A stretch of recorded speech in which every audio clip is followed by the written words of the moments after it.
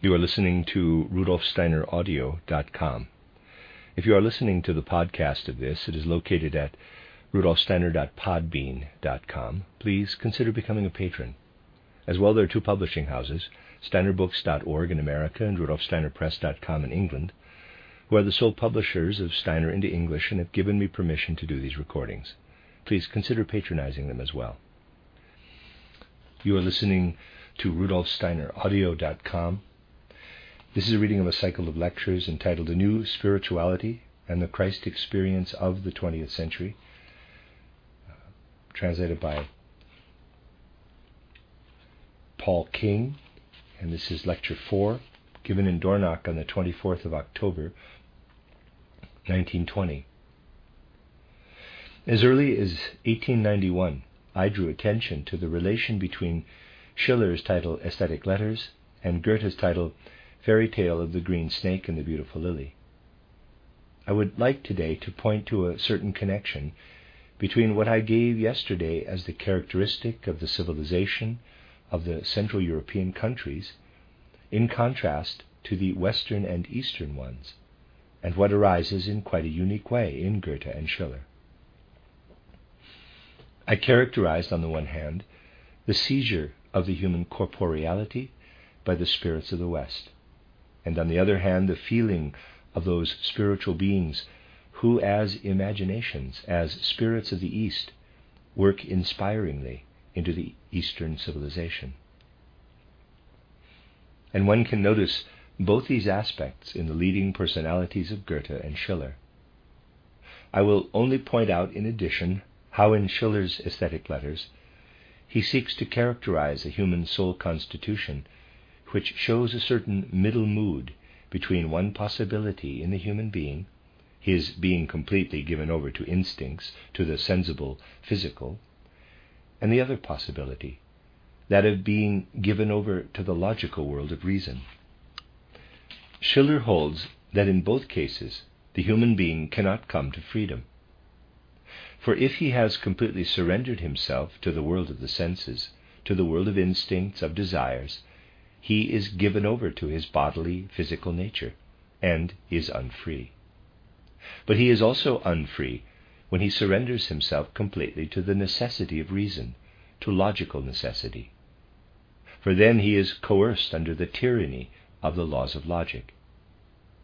But Schiller wants to point to a middle state, in which the human being has spiritualized his instincts to such a degree that he can give himself up to them without their dragging him down, without their enslaving him, and in which, on the other hand, logical necessity is taken up into sense perception, taken up into personal desires, so that these logical necessities do not enslave the human being. Schiller finds this middle state in the condition of aesthetic enjoyment and aesthetic creation, in which the human being can come to true freedom. It is an extremely important fact that Schiller's whole treatise arose out of the same European mood as did the French Revolution, the same thing which in the West expressed itself tumultuously as a large political movement oriented toward external upheaval and change, also moved Schiller, but moved him in such a way that he sought to answer the question, what must the human being do in himself in order to become a truly free being? In the West, they asked, how must the external social conditions be changed so that the human being can become free? Schiller asks, what must the human being become in himself so that in his constitution of soul he can live in freedom? And as he sees that if human beings are educated to this middle mood, they will also represent a social community governed by freedom. Schiller thus wishes to realize a social community in such a way that free conditions are created through the inner nature of human beings and not through outer measures. Schiller came to this composition of his aesthetic letters through his schooling in Kantian philosophy. His was indeed a highly artistic nature. But in the 1780s and the beginning of the 1790s, he was strongly influenced by Kant and tried to answer such questions for himself in a Kantian way. Now, the aesthetic letters were written just at the time when Goethe and Schiller were founding the magazine Die Hören, the Hours, and Schiller lays the aesthetic letters before Goethe. Now, we know that Goethe's soul configuration was quite different from Schiller's. It was precisely because of the difference of their soul constitutions that these two became so close. Each could give to the other just that which the other lacked. Goethe now received Schiller's aesthetic letters, in which Schiller wished to answer the question, how can the human being come inwardly to a free inner constitution of soul and outwardly to free social conditions? Goethe could not make much of Schiller's philosophical treatise. This way of presenting concepts, of developing ideas, was not unfamiliar to him. Anyone who, like himself, has seen how Goethe's own copy of Kant's Critique of Pure Reason is filled with underlinings and marginal comments, knows how Goethe had really studied this work of Kant's, which was abstract, but in a completely different sense. And just as he seems to have been able to take works such as these purely as study material, so of course he could also have taken Schiller's aesthetic letters. But this was not the point. For Goethe, this whole construction of the human being, on the one hand, logical necessity, and on the other, the senses with their sensual needs, as Schiller said, and the third, the middle condition, for Goethe this was all far too cut and dried, far too simplistic. He felt that one could not picture the human being so simply, or present human development so simply, and thus he wrote to Schiller that he did not want to treat the problem, this whole riddle, in such a philosophical, intellectual form, but more pictorially. Goethe then treated this same problem in picture form, as reply, as it were, to Schiller's aesthetic letters, in his title Fairy Tale of the Green Snake and the Beautiful Lily, by presenting the two realms on this, and on the far side of the river, in a pictorial, rich, and concrete way. The same thing that Schiller presents as sense life and the life of reason. And what Schiller characterizes abstractly as the middle condition, Goethe portrays in the building of the temple in which rule the king of wisdom, the golden king, the king of semblance, the silver king, the king of power, the copper king, and in which the mixed king falls to pieces.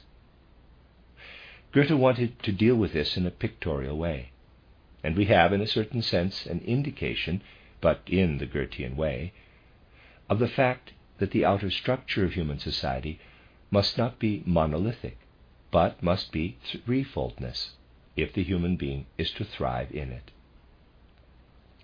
What in a later epoch had to emerge as the threefold social order is given here by Goethe still in the form of an image. Of course, the threefold social order does not yet exist, but Goethe gives the form he would like to ascribe to it in these three kings, in the golden, the silver, and the copper king. And what cannot hold together, he gives in the mixed king. But it is no longer possible to give things in this way.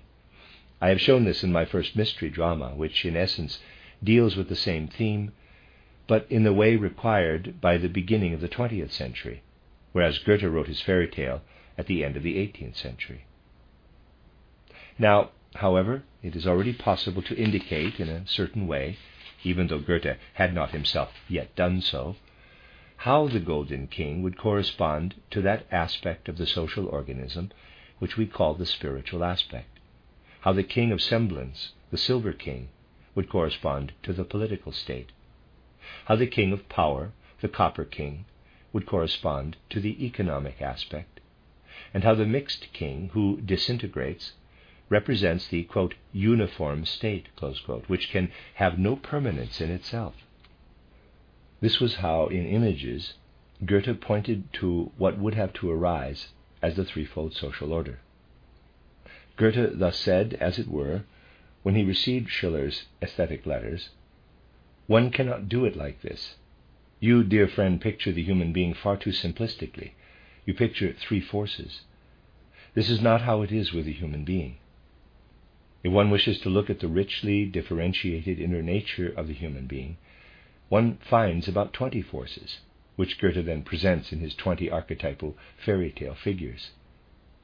And one must then portray the interplay and interaction of these 20 forces in a much less abstract way. Thus, at the end of the 18th century, we have two presentations of the same thing. One by Schiller, from the intellect, as it were, though not in the usual way that people do things from the intellect, but such that the intellect is permeated here with feeling and soul, is permeated by the whole human being. Now there is a difference between some dry, average, professional Philistine presenting something on the human being in psychological terms, where only the head thinks about the matter, and Schiller, out of an experience of the whole human being, forming for himself the ideal of a human constitution of soul, and thereby only transforming into intellectual concepts what he actually feels. It would be impossible to go further on the path taken by Schiller using logic or intellectual analysis without becoming Philistine and abstract. In every line of these aesthetic letters, there is still the full feeling and sensibility of Schiller. It is not the stiff Königsberg approach of Immanuel Kant with dry concepts. It is profundity in intellectual form transformed into ideas. But should one take it just one step further, one would come into the intellectual mechanism that is realized in the usual science of today, in which, basically, behind what is structured and developed intellectually, the human being has no more significance. It thus becomes a matter of no importance whether Professor A or D or X deals with the subject, because what is presented does not arise from the whole human being. In Schiller, everything still has a totally personal nature, even into the intellect. Schiller lives there in a phase, indeed in an evolutionary point of the modern development of humanity, which is of essential importance, because Schiller stops just short of something into which humanity later fell completely. Let us show diagrammatically what might be meant here. One could say, this is the general tendency of human evolution, and there's a diagram, yet it cannot go like this, portrayed only schematically, but loops round into a lemniscate. But it cannot go like that. There must be, if evolution takes this course, be continually new impulses which move the lemniscates up along the line. Schiller, having arrived at this point here, would have gone into a dark blue, as it were, of mere abstraction, of intellectuality, had he proceeded further in objectifying what he felt inwardly. But he drew a halt and paused with his forms of reasoning just at that point at which the personality is not lost. Thus, this did not become blue, but on a higher level of the personality, which I will color with red, there's a diagram, was turned into green.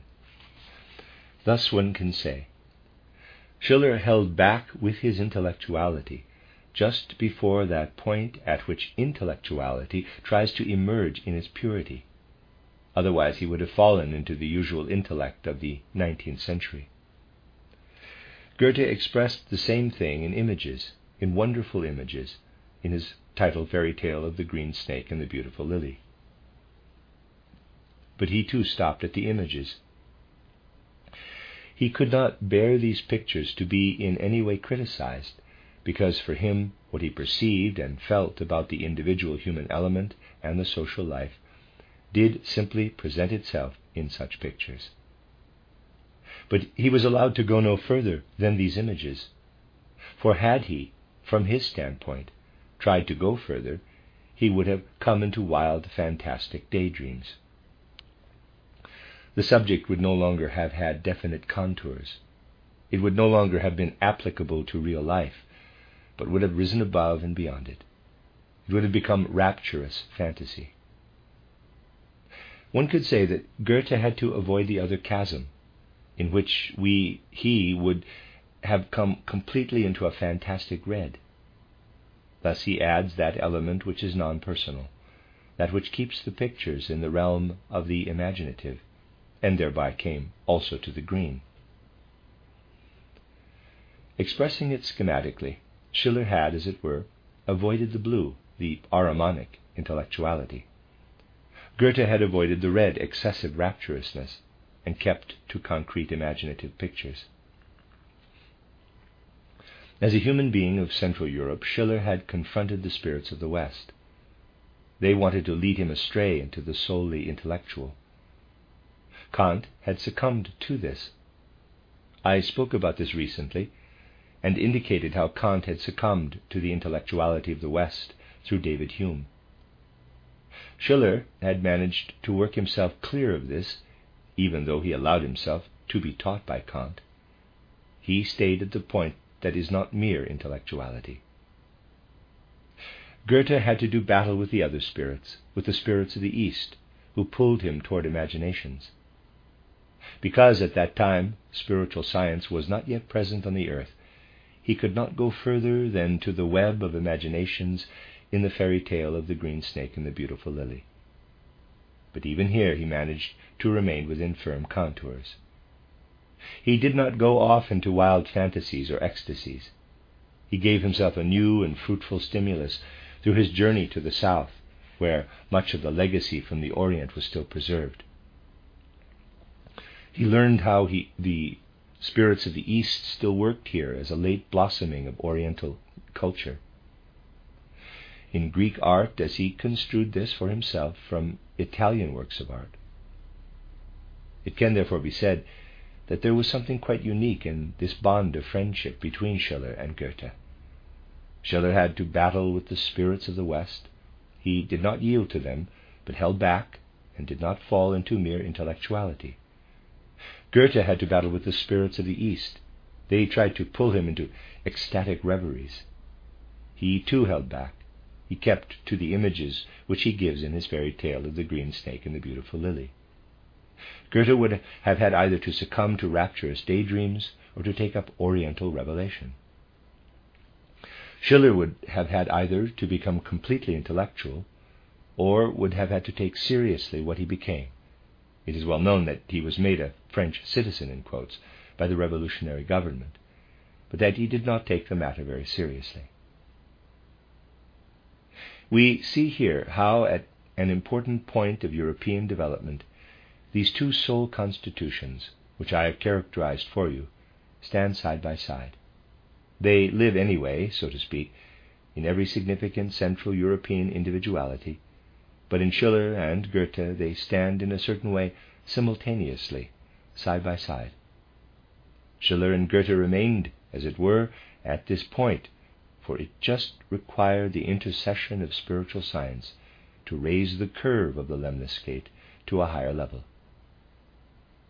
And thus, in a strange way, in Schiller's three conditions, the condition of the necessity of reason, the condition of the necessity of instincts, and that of the free aesthetic mood, and in Goethe's three kings, the golden king, the silver king, and the copper king, we see a prefiguration of everything that we must find through spiritual science concerning the threefold nature of the human being, as well as the threefold differentiation of the social community, representing as these do the most immediate and essential aims and problems of the individual human being, and of the way human beings live together.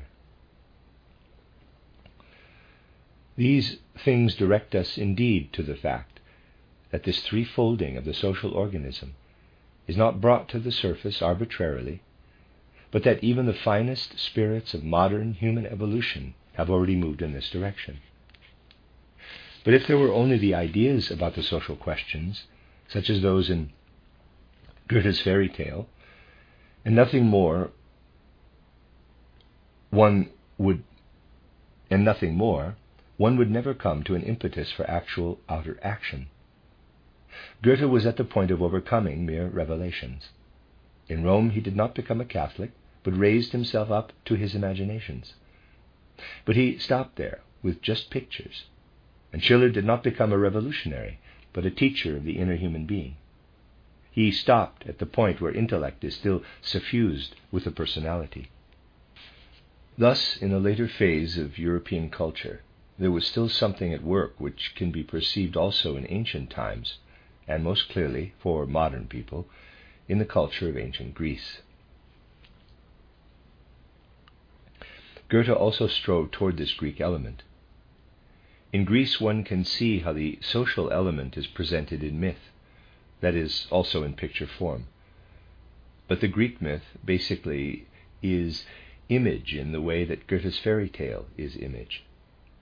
It is not possible with these images to work into the social organism in a reforming way.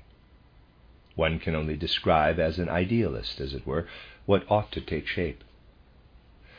But the images are too frail a structure to enable one to act strongly and effectively in the shaping of the social organism. For this very reason, the Greeks did not believe that their social questions were met by remaining in the images of the myths. And it is here, when one follows this line of investigation, that one comes to an important point in Greek development.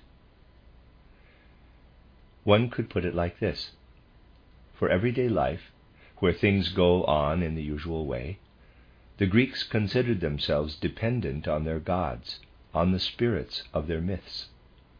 When, however, it was a matter of deciding something of great importance, then the Greeks said, here it is not those gods who work into imaginations and are the gods of the myths that can determine the matter.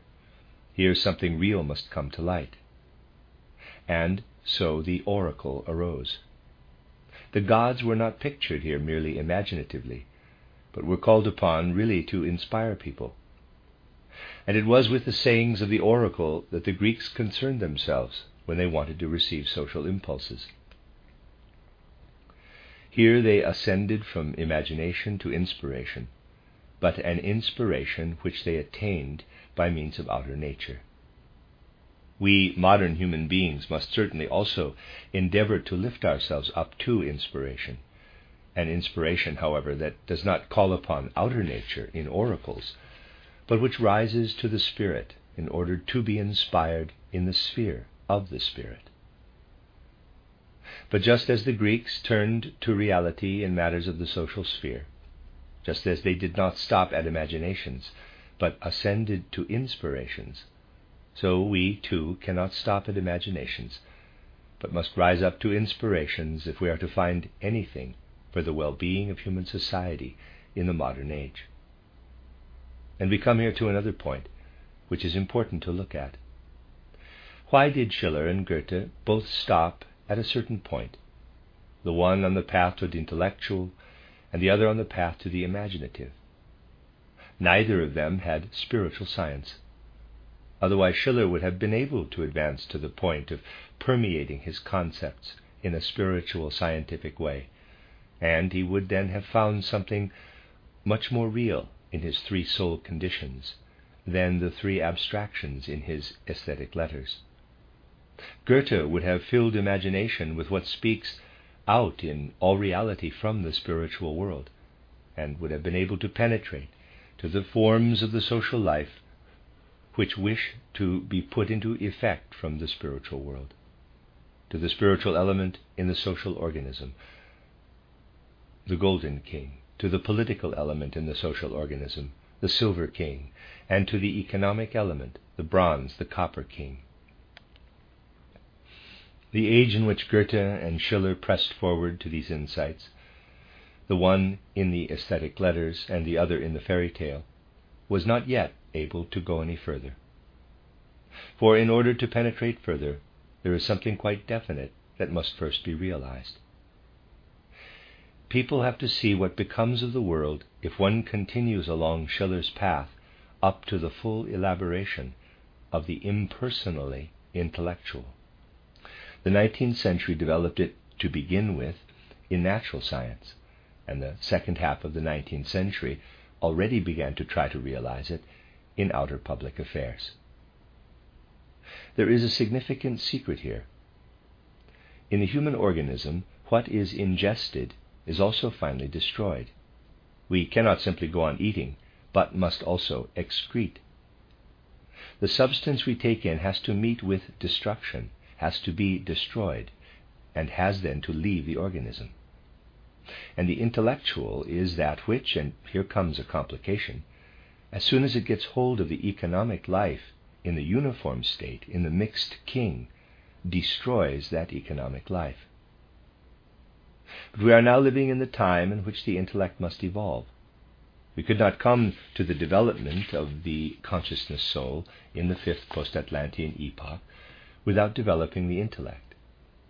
And it is the Western peoples that have just this task of bringing the intellect into the economic life. What does this mean? We cannot order modern economic life imaginatively, in the way that Goethe did in his fairy tale, because we have to shape it through the intellect. Because, in economics, we cannot but help to go further along the path which Schiller took, though in his case he went only as far as the still personal outbreathing of the intellect. We have to establish an economic life, which, because it has to come from the intellect, of necessity works destructively in the fifth post-Atlantean epoch. In the present age there is no economic life that could be run imaginatively like that of the Orient or the economy of medieval Europe. Since the middle of the 15th century we have only had the possibility of an economic life which, whether existing alone or mixed with the other limbs of the social organism, works destructively. There is no other way. Let us therefore look on this economic life as the side of the scales that would sink far down and therefore has to work destructively. But there also has to be a balance. For this reason we must have an economic life that is one part of the social organism, and a spiritual life which holds the balance, which builds up again. If one clings today to the uniform state, the economic life will absorb this uniform state together with the spiritual life, and uniform states like these must of necessity lead to destruction. And when, like Lenin and Trotsky, one founds a state purely out of the intellect, it must lead to destruction, because the intellect is directed solely to the economic life. This was felt by Schiller as he thought out his social conditions. Schiller felt, if I go further in the power of the intellect, I will come into the economic life, and will have to apply the intellect to it. I will not then be portraying what grows and thrives, but what lives in destruction. Schiller shrank back before the destruction. He stopped just at the point where destruction would break in. People of today invent all sorts of social economic systems, but are not aware, because they lack the sensitivity of feeling for it, that every economic system like this that they think up leads to destruction, leads definitely to destruction if it is not constantly renewed by an independent, developing spiritual life, which ever and ever again works as a constructive element in relation to the destruction, the excretion of the economic life. The working together of the spiritual limb of the social organism with the economic element is described in this sense in my title Toward Social Renewal, German Kernpunkte der sozialen Frage. If, with the modern intellectuality of the fifth post-Atlantean epoch, people were to hold on to capital even when they themselves could no longer manage it, the economic life itself would cause it to circulate. Destruction would inevitably have to come. This is where the spiritual life has to intervene. Capital must be transferred via the spiritual life to those who are engaged in its administration. This is the inner meaning of the threefolding of the social organism, namely that in a properly thought out threefold social organism, one should be under no illusion that the economic thinking of the present is a destructive element which must therefore be continually counterbalanced by the constructive element of the spiritual limb of the social organism. In every generation, in the children whom we teach at school, something is given to us. Something is sent down from the spiritual world. We take hold of this in education. This is something spiritual, and incorporate it into the economic life, and thereby ward off its destruction. For the economic life, if it runs its own course, destroys itself. This is how we must look at things. Thus we must see how, at the end of the 18th century, there stood Goethe and Schiller. Schiller said to himself, I must pull back. I must not describe a social system which calls merely on the personal intellect. I must keep the intellect within the personality. Otherwise I would describe economic destruction. And Goethe, I want sharply contoured images, not excessive, vague ones. For if I were to go any further along that path, I would come into a condition that is not on the earth, that does not take hold with any effect on life itself. I would leave the economic life below me like something lifeless, and would found a spiritual life that is incapable of reaching into the immediate circumstances of life. Thus we are living in true Goetheanism when we do not stop at Goethe, but also share the development in which Goethe himself took part since 1832. I've indicated this fact, that the economic life today continually works toward its own destruction, and that this destruction must be continually counterbalanced. I have indicated this in a particular place in my title, Towards Social Renewal. But people do not read things properly. They think that this book is written in the same way most books are written today, that one can just read it through. Every sentence in a book such as this, written out of practical insight, requires to be thoroughly thought through. But if one takes these two things, Goethe's fairy tale and Schiller's aesthetic letters, Schiller's aesthetic letters were little understood in the time that followed them. I have often spoken about this. People gave them little attention. Otherwise, the study of Schiller's aesthetic letters would have been a good way of coming into what you find in my knowledge of the higher worlds. How is it achieved?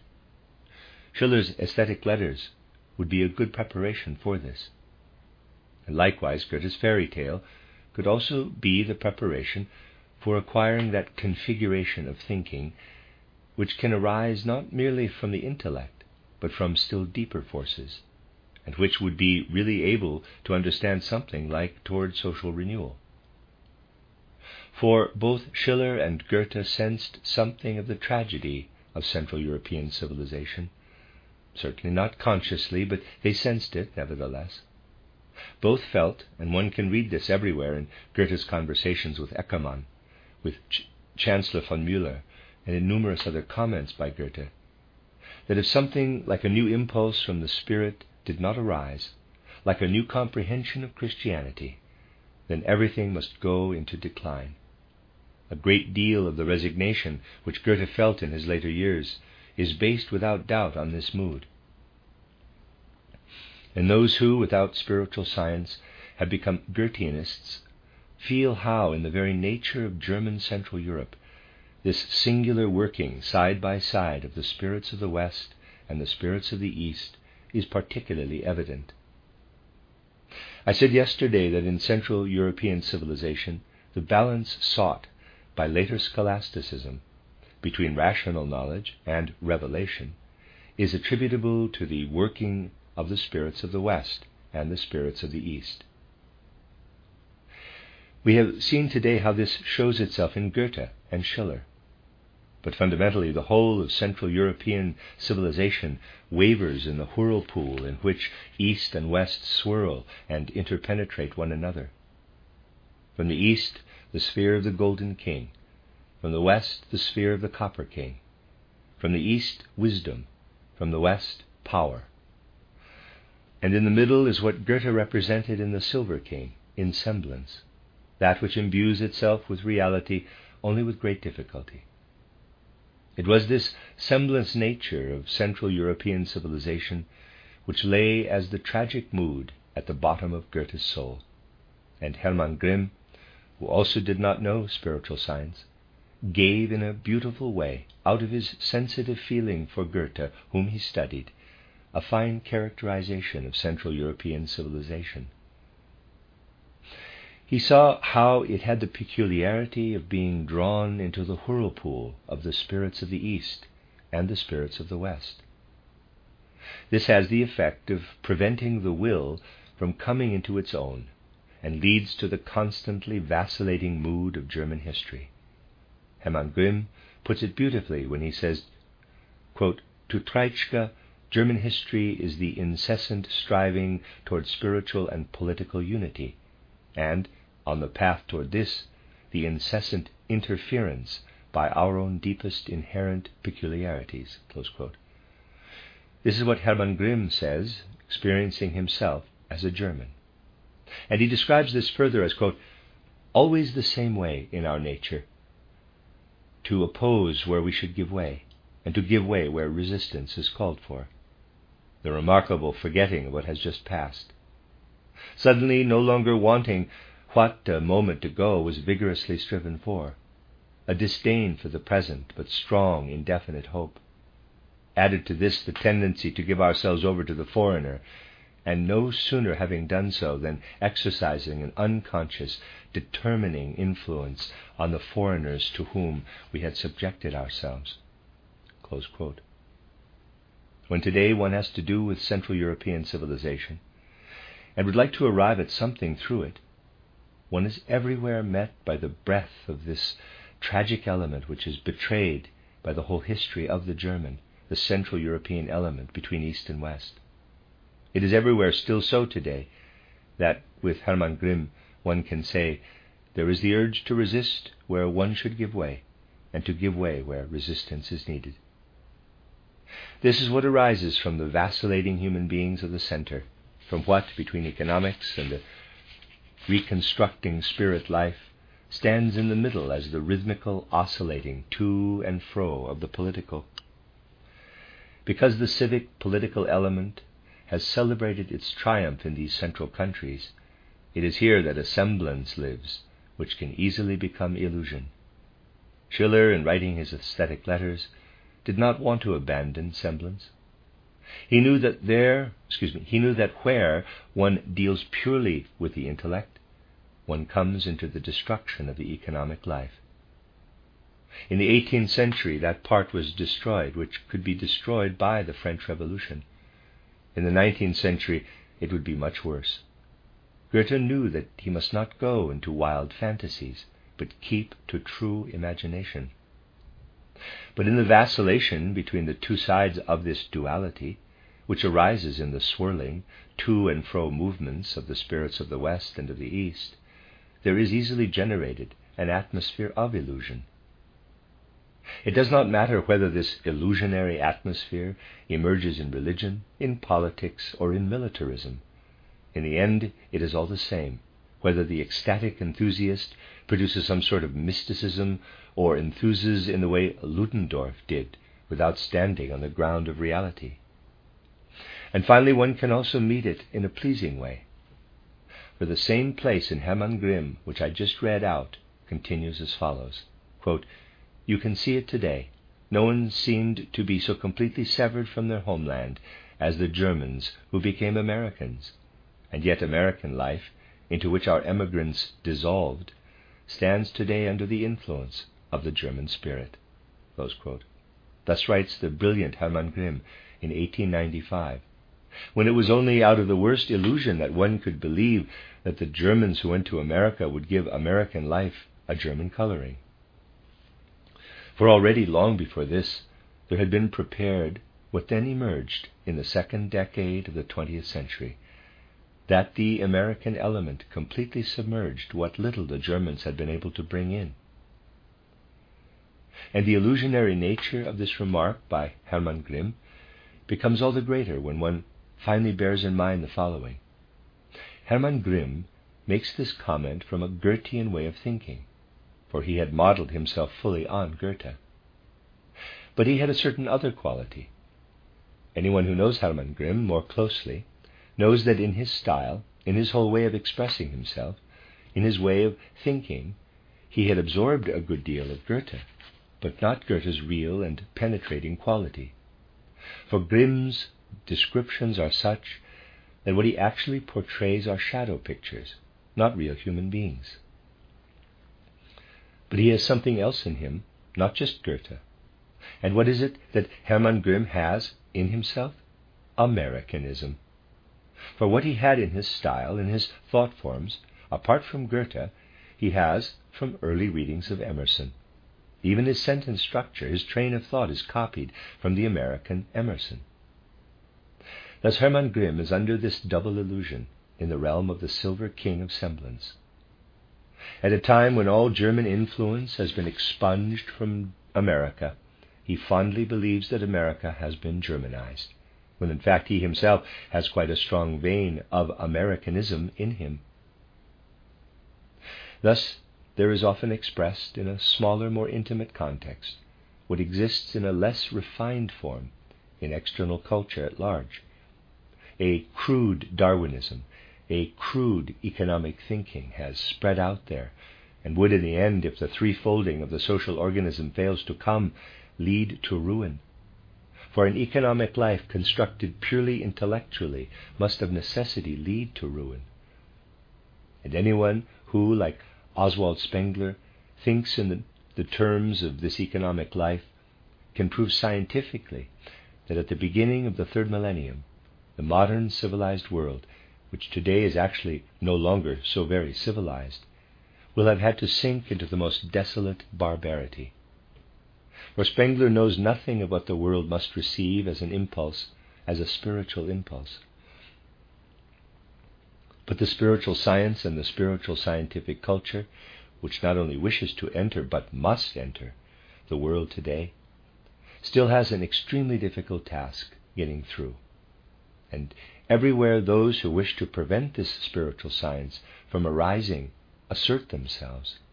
And basically there are only a few energetic workers in the field of spiritual science, whereas the others who lead into the works of destruction are full of energy.